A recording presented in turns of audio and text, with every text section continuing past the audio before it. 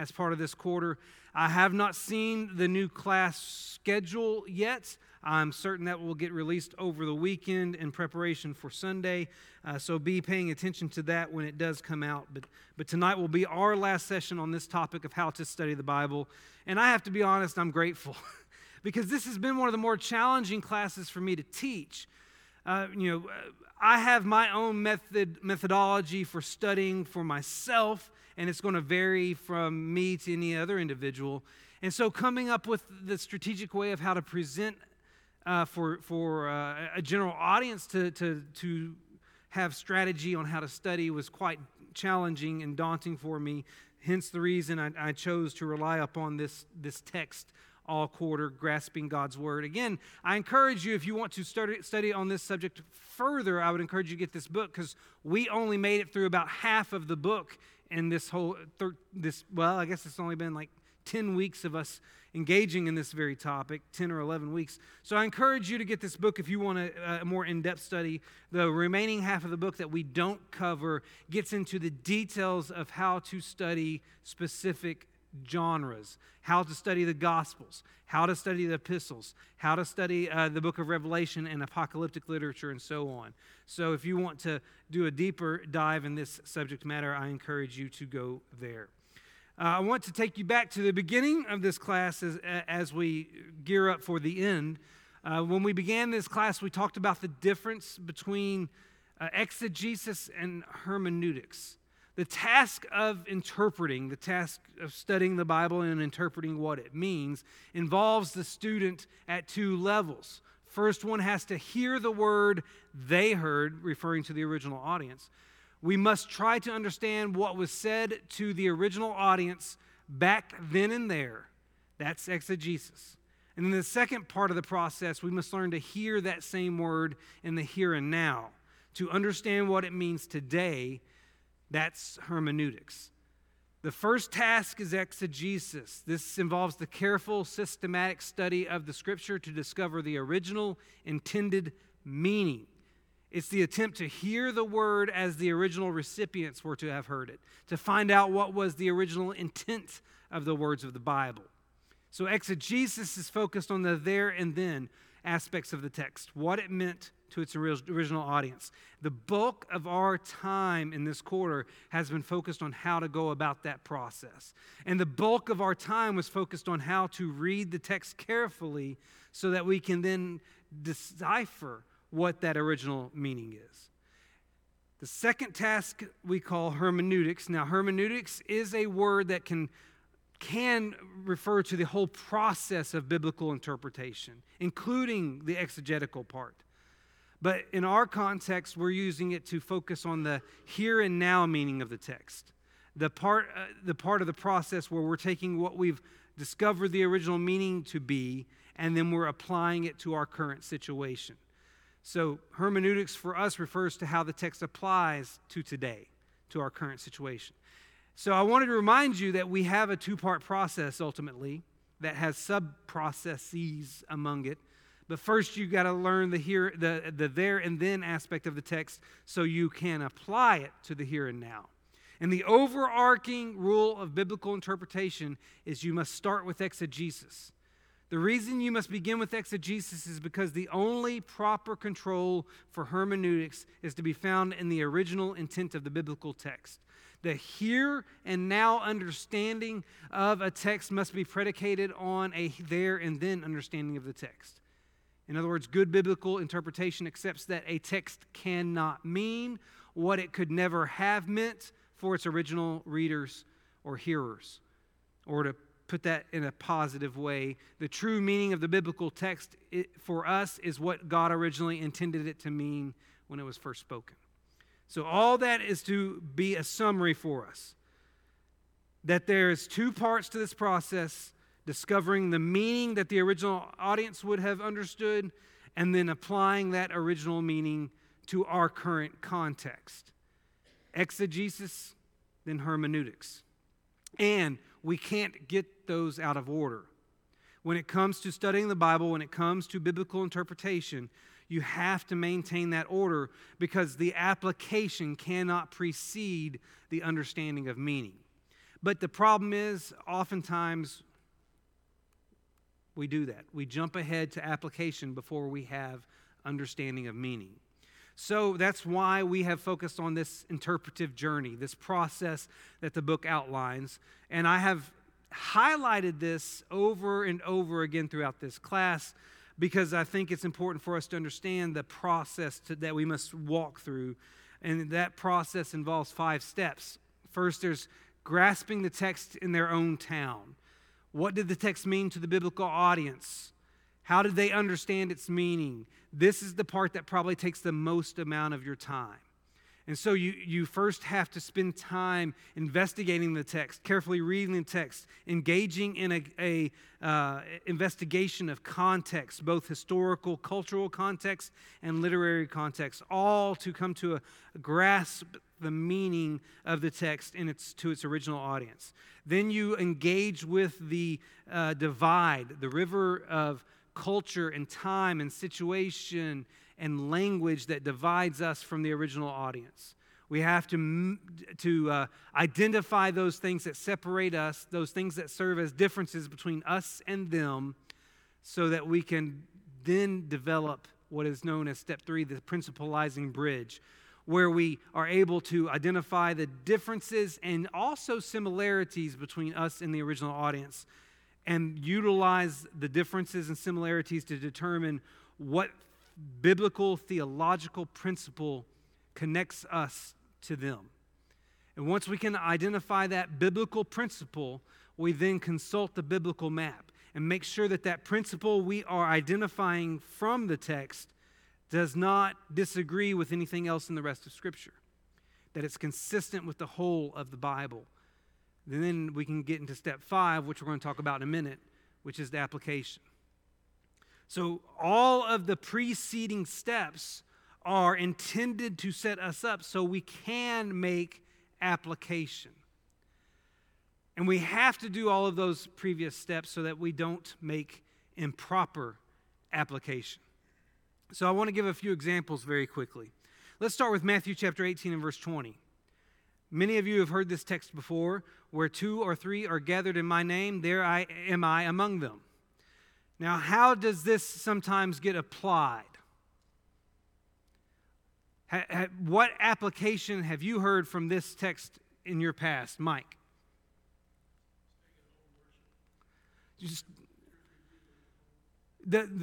I'm going to generalize that even more. That we can worship as long as there are 2 or 3 Christians present. That's how it gets applied. It could be in the context of staying at home to worship, or any gathering where there are just 2 or 3 Christians present. That constitutes worship. That's what you were going to say as well. Have any of you ever heard that application of this text? Raise your hand.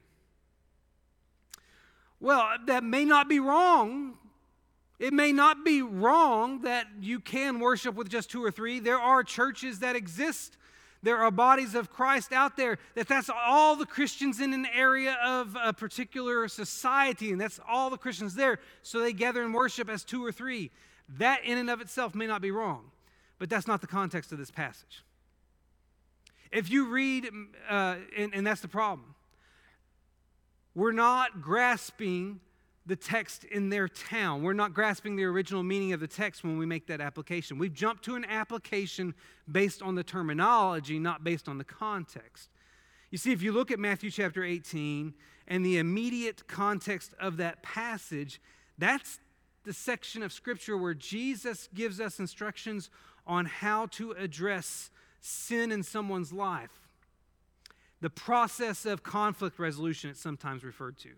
In the context of Matthew 18, Jesus gives us that formula.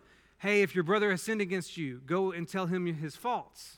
And then if that doesn't work, get 2 or 3 others to go with you and deal with him. And if he won't listen to them, take it to the church. The whole idea in Matthew chapter 18 is about dealing with impenitent sin. And so the 2 or 3 were not gathered together here in this context to worship. They're gathered to verify the repentance or impenitence of an offending brother or sister. And Jesus promised that he'll be there in support in such occasions. it has nothing to do with worship. So when you make that conclusion based on a single verse without context, you've skipped the whole step one and gone straight into application, and you've made a false application, a misapplication, if you will. So that's why it's so important to go through those steps. Or maybe you'll remember our reference to Jeremiah chapter 29 and verse 11 previously. For I know the plans I have for you, declares the Lord, plans for welfare and not for evil, to give you a future and a hope. In what situations have you heard this verse applied? Modern day, how have you heard this verse used?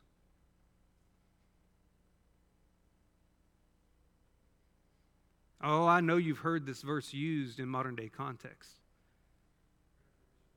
Graduation events. We use this verse to talk about an individual's life. We've applied this verse to people who are transitioning in some facet of life, and we want them to be encouraged that God has a plan for their life. Now, it's true, God has a plan. I can consult other biblical passages that will identify that God has a purpose for you. But when we take this verse and use it in that context, you know what we've done? We've never measured the width of the river. We've never looked at how that situation differs from our situation. Because if you read the immediate context of Jeremiah 29, it's talking about when the Israelites are going to go into exile. The verse immediately before this specifies that they're going to be in exile for 70 years. And then God has a plan for them to come back and be in the promised land again. He's telling them, you're about to endure punishment, but don't worry, I still have a plan for you. And when you apply Jeremiah 29 and verse 11, without having measured the river, you're applying it in a way that is outside of its meaning and doesn't have the same correlation that we give it. So, when you apply a verse without doing the process, you misapply it. And what about Matthew chapter 7 and verse 1? Now, a lot of people that aren't even a part of the church love Matthew chapter 7 and verse 1. Judge not that you be not judged. How have you heard people use this verse? Anything goes. Let's be more specific than that. There are no rules. Really what they love to do is say, don't point out my sin because you don't have the right to judge my sin. That's where you're going to hear it really applied from outside the church in particular. And what people love to claim is that Christians don't have the right to judge someone else's sin. They love to pair this with the story in John chapter 8 of the woman caught in adultery. Don't throw your stones at me. But you know what people that apply that verse in that vein have not done? They haven't consulted the biblical map. Because you can go to one verse in another gospel to show that there is a proper time for judgment. You can go to John chapter 7, verse 24. Do not judge by appearance, but judge with right judgment. You see, in the scriptures, and this isn't the only scripture you can pull, but there are scriptures that talk about our ability to judge. In fact, in Matthew chapter 7, you just go a few verses after this, and it tells you, you will know them by their fruit. There is an ability that people have to judge. Jesus' criticism, when you consult the biblical map, is about judging based on appearances, not having righteous judgment about fruit. So failure to consult the biblical map will lead to a misapplication of a verse as well. So I wanted to give you just a handful of examples. More could be given. In fact, I had a text chain with my fellow ministers last night where we were just spouting off various passages that get misapplied because they don't go through the process.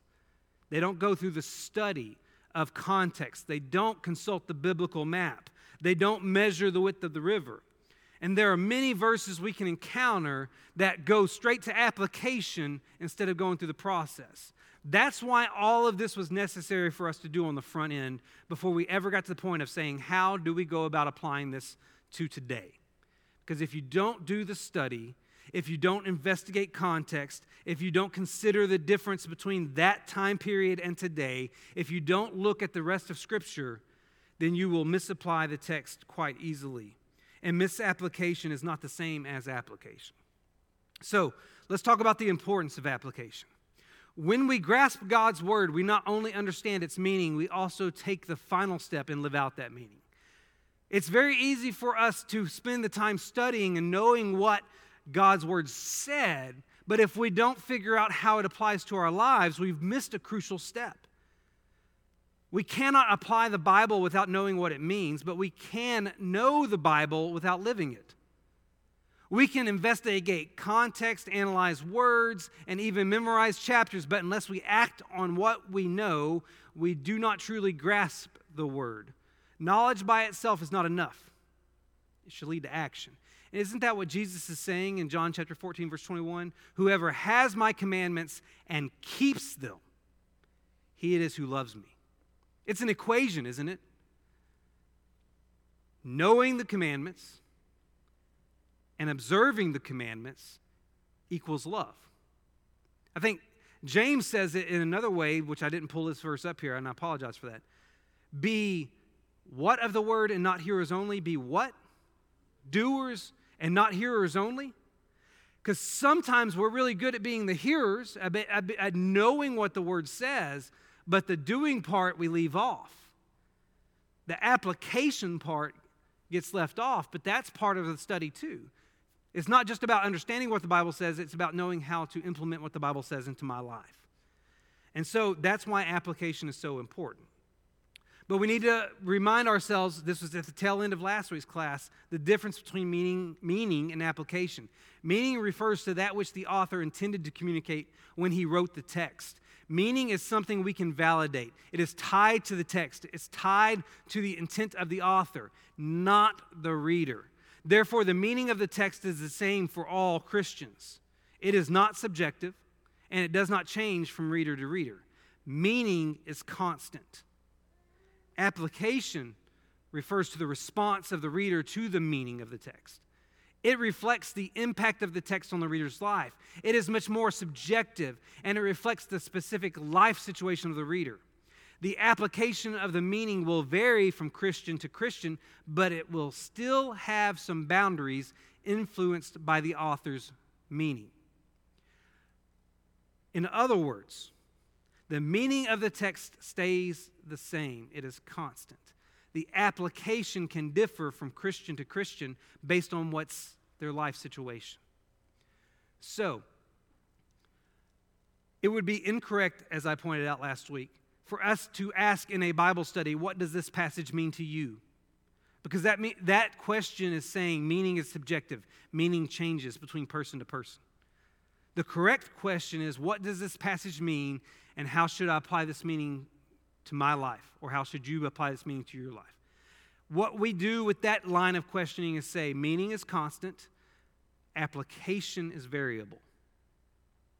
Application is subjective. Do you see the difference? That's important for us to recognize. And so I want to go back to a verse I mentioned last week, Ephesians chapter 6. I did not put the verse up here, and I apologize for that. But Ephesians chapter 6 is where I want to go, and I want us to discuss application real quick. Ephesians chapter 6, verse 1 and 2.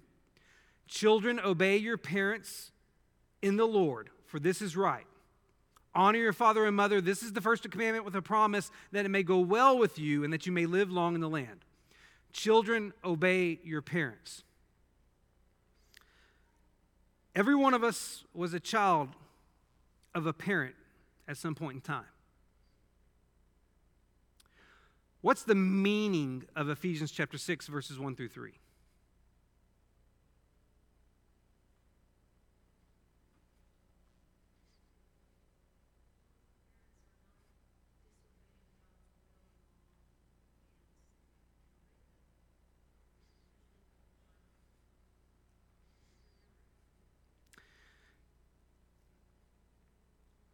Okay.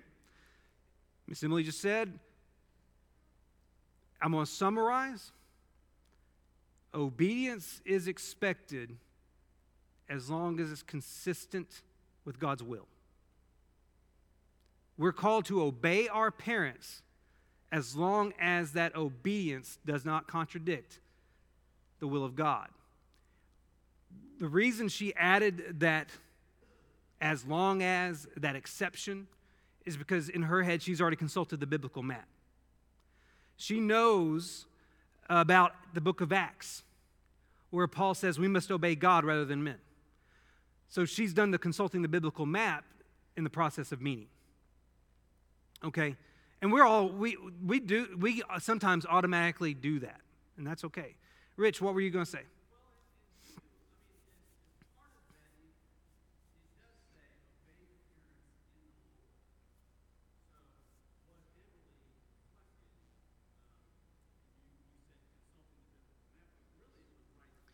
It is there as well.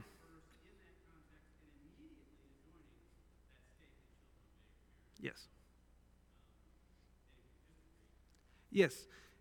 But you're right. It's in there in the text, but our minds like to jump to other passages that are a little bit more direct, which is we must obey God rather than men, that sort of thing. So it's there in the text. So here's the meaning: obedience of parents is a way we reflect obedience to God. But obedience to parents has limitations in that once they aren't, if they fall outside the will of God in what they're telling us to do, okay, obedience then comes off the table because obedience to God takes precedence, right? Okay.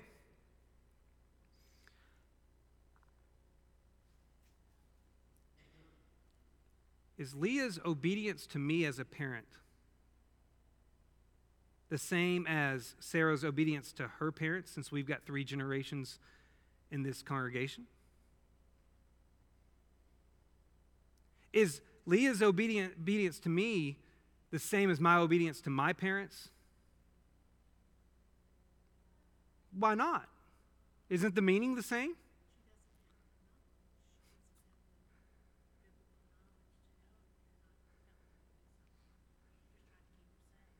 Okay, so the point is made that Leah lacks a certain level of knowledge, particularly biblically speaking, a certain accountability, I guess we could use that terminology.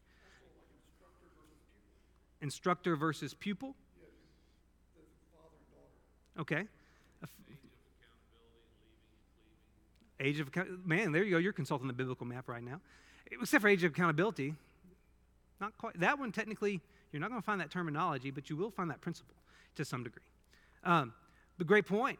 So, I mean, it's very interesting in my household especially, because I tease that I've got 2 children younger than me and 2 children older than me, because we now have a 3-generational household. And it's very unique at what point does the obedience factor change? All I'm getting at is the application adjusts with life situation. Kurt mentioned the leave and cleave principle. Obviously, God also has a policy in there that when you get married, you become an entity unto yourself with your spouse. You become a new home with your spouse. The leave and cleave principle obviously has an effect on the obedience principle, right? But did you also pick up on Ephesians chapter 6, where it references Mosaic law, it references the 10 Commandments, to honor your father and mother? Now, the leave and cleave principle might affect my obedience, but does it affect my honor? That's different. You see, I expect Leah to not only honor me, but to obey me. When I tell her to go pick something up, clean something up, I expect her to do that. Now, Sarah's mom might tell her to go pick something up in our house, and that don't mean Sarah's going to do it. But you know what? One reason that Sarah's parents live with us is because we want to honor them. And many of you have made the same choice. I see David here tonight, finding to honor his parents by helping take care of them. You know, there's different stages of life. You honor your parents by helping take care of them in their older age. You honor your parents by listening to wise counsel when you need advice. You might not do exactly what they say, but you listen to them because they may have experienced it too. Honor is still a way of fulfilling this command in Ephesians chapter 6. It's just a different life application. So while the meaning doesn't change, the application does. Now, let's walk through that a little bit more detail based on some of the things they provide in this book. Make sure, I'm going the wrong way. That's part of the problem. And we're going to work with Philippians chapter 4, verse 13. That's going to be our premise tonight. You know why? Because this is one of the most misapplied verses in all the Bible. How does this verse get misapplied?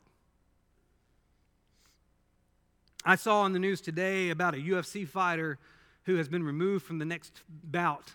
And there was a picture of him, and tattooed across his shoulder and chest was Philippians 4:13. Now, I'm not trying to judge this guy because I don't want to be guilty of Matthew chapter 7, verse 1. But anyway, but athletes love Philippians 4:13. Why? How do they apply it? Tim Tebow, being a Gator, Tim Tebow had that Philippians eye. He said he played football well, but those guys was The application that athletes love is that God's going to empower me, Christ is going to empower me to be successful in this difficult endeavor. That's a great question. I guess it's whoever's the most Christian. Yeah. So that's the application that gets used. And I have been guilty in my past of misapplying that verse. I have been guilty in recent days of intentionally misapplying that verse to help teach my daughter a lesson. But I know the context of it. Let's work with that this evening with the process that is encouraged in this book.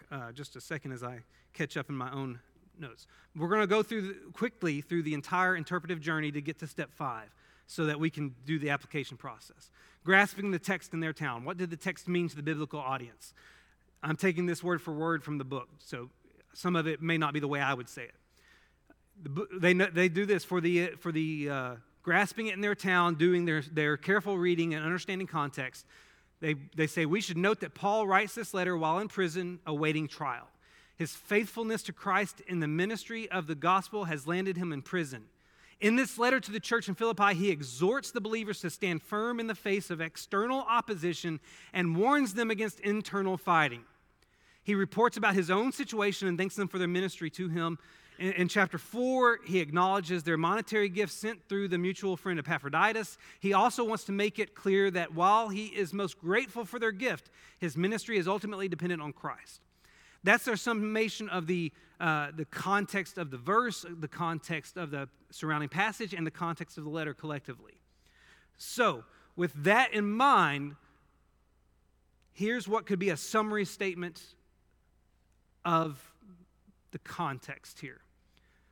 Paul told the Philippians that he had learned to be content in a variety of difficult circumstances through Christ, who gave him strength. When you come up with a summary, which is the suggested strategy of your careful study and investigation of a text to come up with a short summary statement by the end of it, remember to write it in past tense and to write it about the immediate context, the author and audience, that sort of thing. So this is the summary statement they came up with for the context of this passage. Paul told the Philippians that he had learned to be content in a variety of difficult circumstances through Christ, who gave him strength. Okay, I think we could all agree with that. No big objections. This isn't a theologically complicated passage. When you measure the width of the river, here's the observations made by the authors of this book. Go back. Here? Mm-hmm.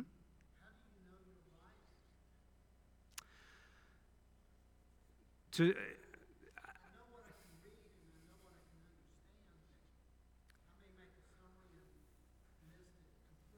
It's possible, but if you do some consultation with other commentaries, with other resources like that, as well as you go through the process, if you go through the process and your theological principle doesn't line up with the rest of Scripture, then you can go back to the beginning and start over, that sort of thing. But moving on, but that is a great question. It's possible for us to get things wrong from time to time as well. Now measure the width of the river. The differences between our situation and the biblical situation, some of the observations they made. Paul is an apostle, we're not. Paul is in prison, and unlike Paul, most of us have not been in prison for our faith or ever will be for that reason or any reason. Neither are we members of the Philippian church supporting Paul's ministry financially at this time. Those are three major differences between us and them. But they also say, it's important to notice similarities too for the purpose of coming up with your theological principle. And similarities are that we're both, them and us, New Testament Christians. That we're members of Christ's body. And that many of us have experienced difficult situations as we seek to live out our faith. Maybe even some difficult situations because of our faith. And so that's where there are similarities. Once you can note those differences and similarities, third step is creating the principalizing bridge. What is the theological principle in the text? This is the one, they came up with two different statements here to make that differ just a little bit. Their first statement was, believers can learn to be content in a variety of circumstances through Christ who gives them strength. Now what's interesting is that's not really different than the summary statement related to Paul. They made the change of making it present tense, or future tense for that matter, and making it applicable to us and not just to Paul. The other option they gave was Christ will give believers strength to be content in a variety of trying circumstances that come as a result of following him faithfully. The theological principle is about us in the present and future, and/or future. And it's very much similar to the summary. And from a theological perspective, you look at that statement, okay, I can see how Philippians 4:13 results in that. Now, consulting the biblical map. In this context, when you consult the biblical map, you're looking for anything that supports and or challenges your theological principle. And generally speaking, Philippians 4:13, you're not going to find anything that disregards it as a principle that in difficult circumstances, because of your faith, you can be strengthened through Christ. Okay? So that's like really quick, without doing all the detail work of going through that process. Having it done for us, technically.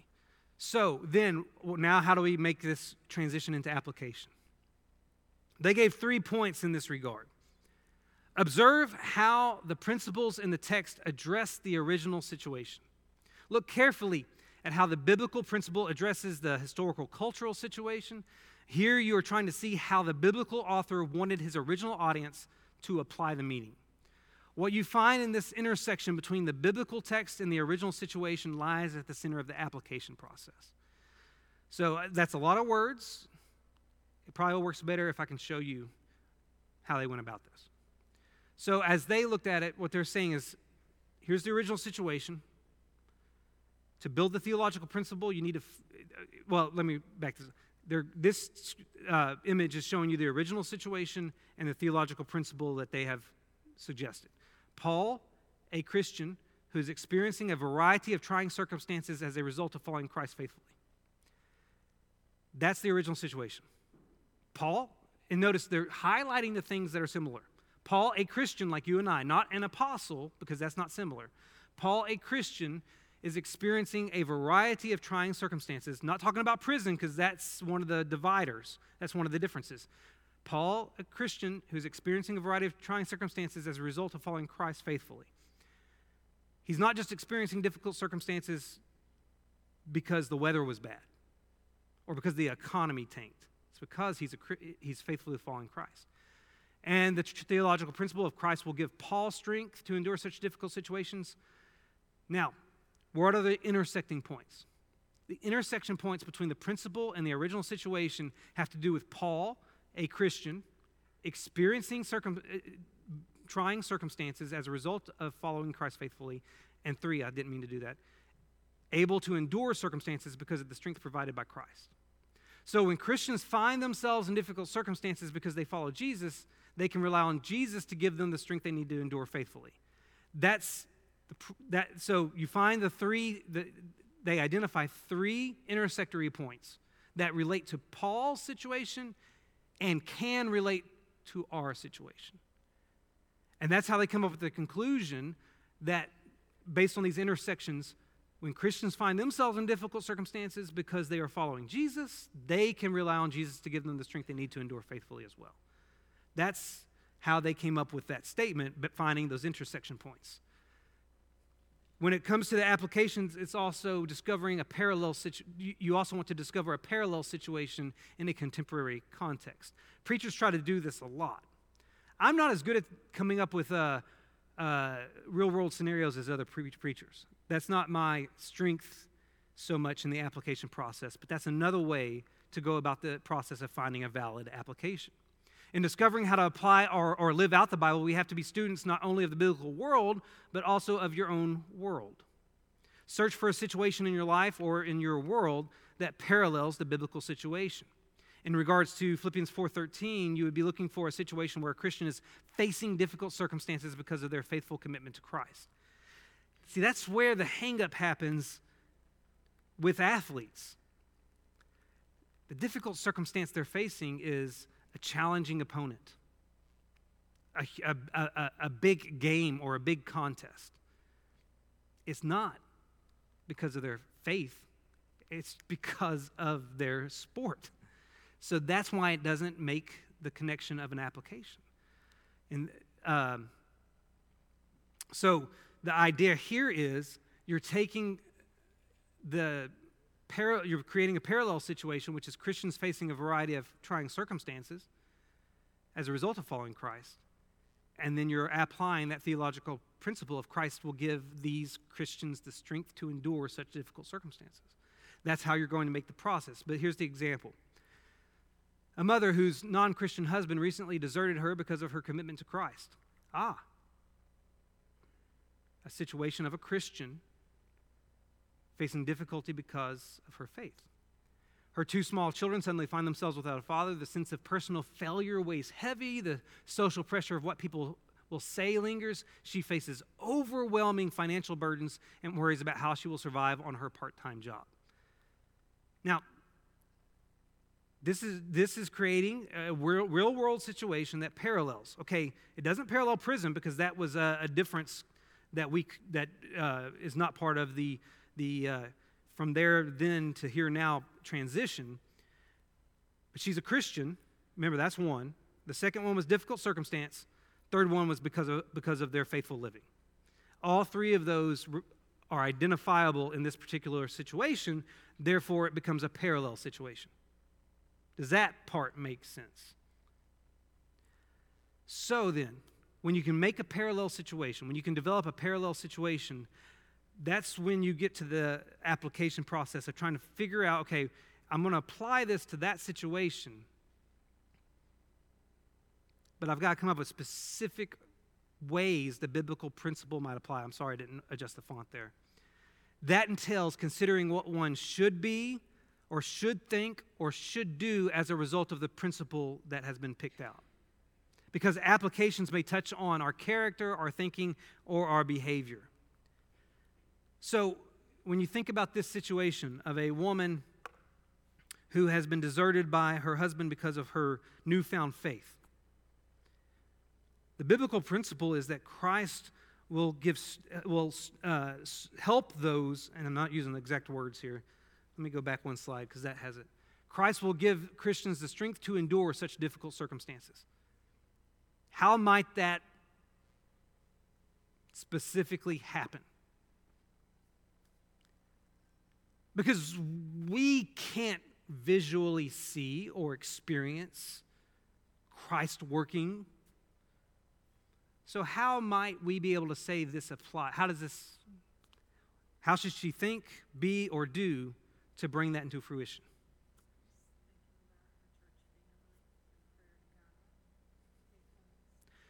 Support of a church family. That right there can be an application point. How many people get into a difficult situation and remove themselves from the people of faith? So one application can be along the lines of, in such a difficult situation where your physical family is failing you, insert yourself more strongly into your spiritual family. In fact, that was advice that Ben Hogan gave to somebody just this week because of a situation they were experiencing. Rich?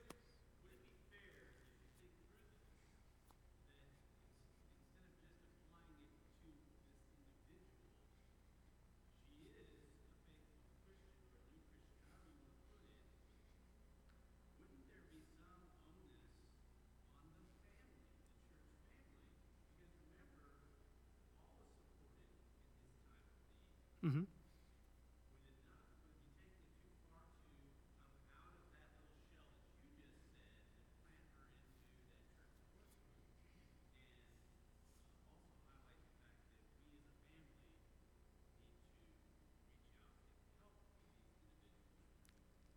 Absolutely. You're not just looking for the context that applies just to her. You're looking for the context that applies to everyone.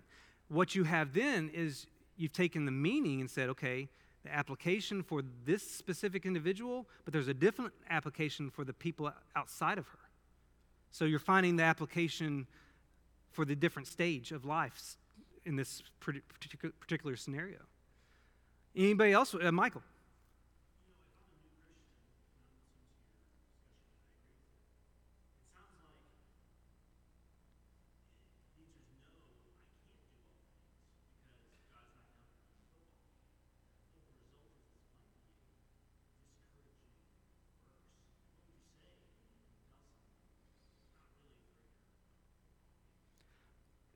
Take them to the context. What I did not do tonight is have us read the verses around it, where Paul says tells the things he's experienced and how he's been impoverished and taken well care of, but that he has found that no matter what situation he finds himself, Christ will give him the strength.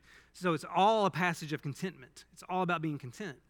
And so that's where I would go is say, well, the verse isn't about being able to win that football game. The verse is about being content in whatever scenario you find yourself. So that's where I would go.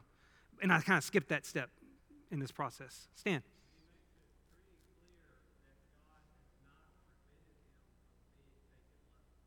Yeah.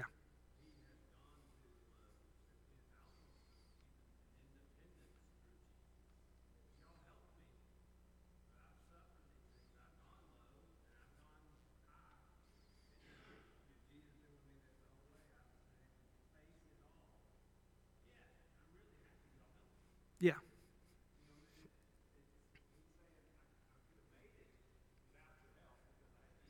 Yeah.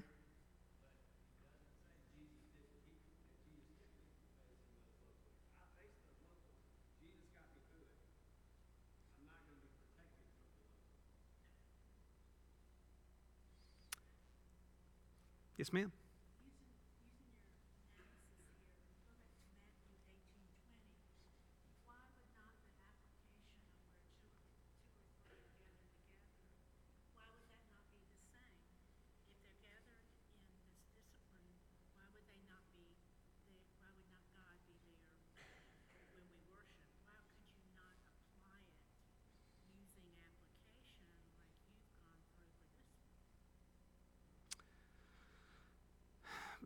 Primarily,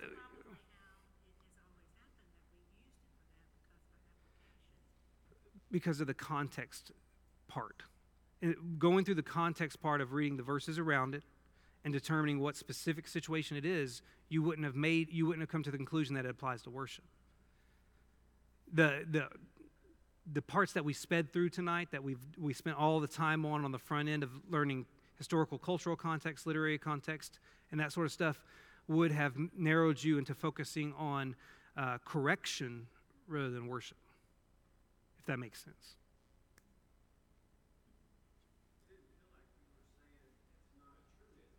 Yes. Of that verse. Yes, that's exactly what it said. And really what probably happens is other verses and other things present in Scripture cause us to reflect on that passage with that meaning when that passage isn't giving that meaning. So it's not that it doesn't appear elsewhere in Scripture. It's just in that context. It's not what it's talking about. Kurt?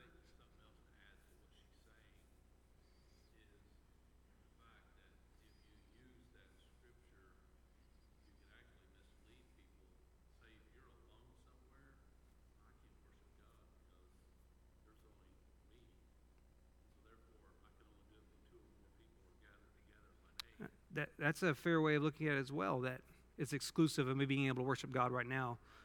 Yeah. And, nobody ever said that you had to have another Christian in order to be baptized.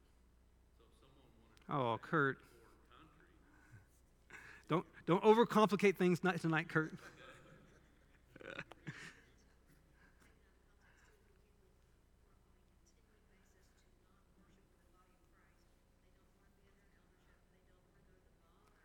Yeah.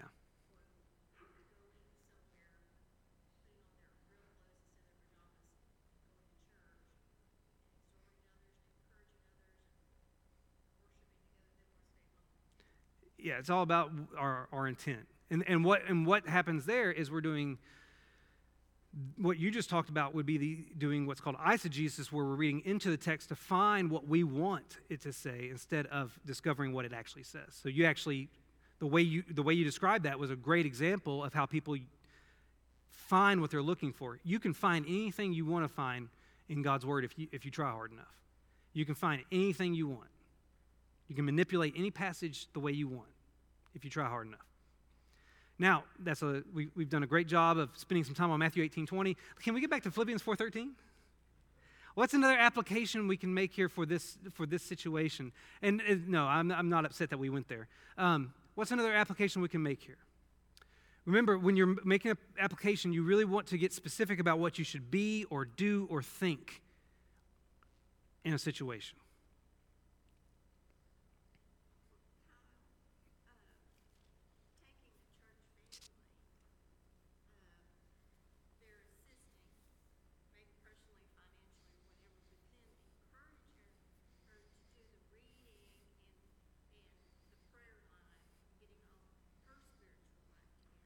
Yes. I think that's a great one as well, to make an application of, okay, so here, the application of continuing your spiritual walk in the situation, just as Paul is going to continue his in his situation. He's not going to give up on Christ. Christ is his source of strength, so he's not going to give up on Christ. He's not going to abandon him, that sort of thing. That's a great one as well. I think even here, a good one would be consulting a mature Christian who has had a similar experience. Finding someone who can be a mentor of sorts to you or something like that could be an application we pull out of this as an... See, one of the things as preachers that we have the responsibility of doing, and as I mentioned earlier, I may not be the best at it, is not just helping you understand a passage, but helping you figure out how you live it out. And that's what we're talking about with this application process, is being able to yourself, as you're studying, find ways to live out the expectations of that passage. So what I want to do is I want to abandon this one now. I want to go to one that's probably a little bit more familiar to you. Well, Philippians 4:13 is familiar, but one you kind of got the context on really easily. Let's go to Matthew chapter 6, verse 33. I don't have it on the screen. PowerPoint is done at this point. But let's do some application, Matthew chapter 6, verse 33. Hopefully this is familiar to you because it is the passage in which Jesus says, Seek first the kingdom of God and his righteousness, and all these things will be added to you. First question, what is all the things that will be added? If you look back at the previous verses. What was that? Physical needs. Specifically, the reference is made to food, water, and clothes. So the things you need to survive physically are the specific context. Now, how does this get misapplied? Michael. There's a great example of how it gets misapplied. God's going to give it to me no matter what I do, so I might as well just be lazy. Which does not consult the biblical map when you think about what is said by Paul in 2 Thessalonians. So that's a misapplication. It can also be misapplied by saying anything that I think I need, God will supply. I need a new car. God will supply it. I need a new house. God will supply it. That also is a misapplication. Rich.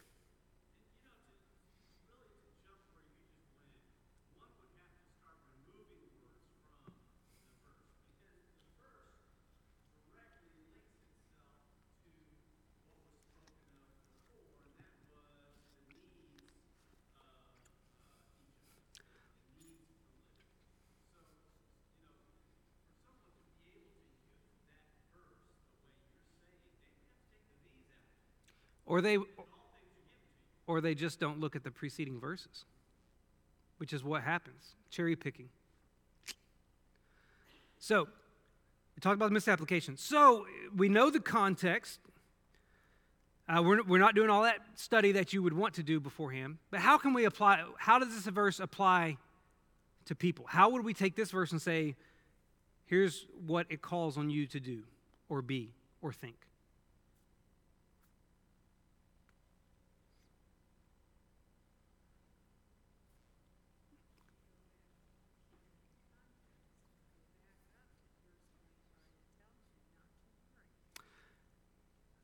Ms. Debbie makes a great point. The context is about living worry-free. So one of the first, now we've got an application that deals with thinking. An application of not worrying, which is way easier said than done. But think about how many verses, how many passages, how many stories in the Bible have that very message within them. And right now we've got a verse that is catering to that application of not worrying, which in turn is all about trusting God. The not worrying mentality is actually a trust God mentality. Mike.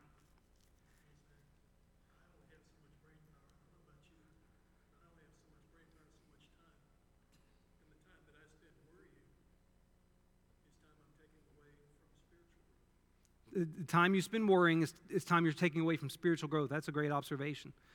And that's a great application. Rich.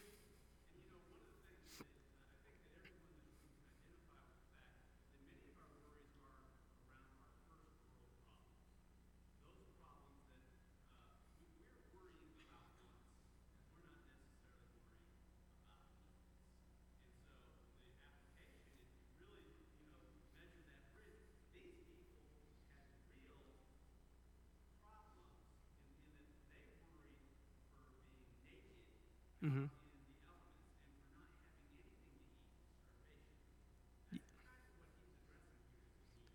Oh, yeah.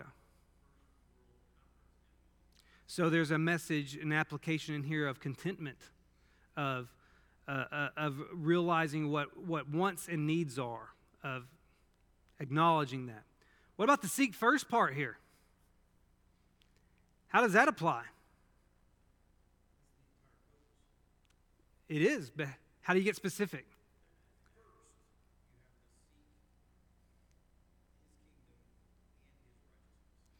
What does that entail?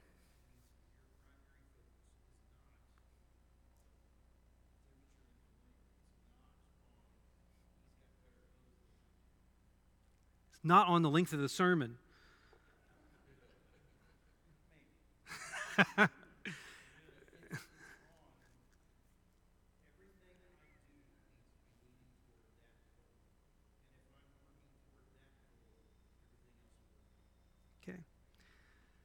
Hopefully, this gives you just a little bit of ability to wade into the water of your own personal study in a way you haven't before. That's been the objective. I know it's not the easiest thing to listen to as a class, but I'm thankful for your attention and participation this quarter. And again, if you want to do more study on it yourself, I encourage you to look at the book Grasping God's Word, and I can get that information to you if you ever want it. But hopefully, we all become better students ourselves.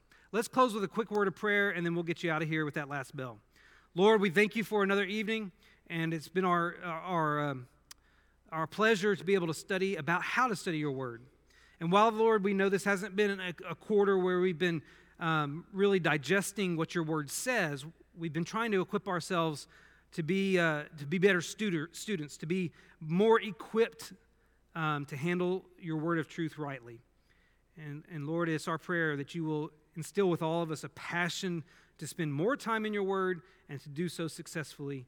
And may your word impact us daily. Lord, we're grateful that you have communicated it to us in this fashion, and may we never take it for granted. It's through your son's name we pray. Amen.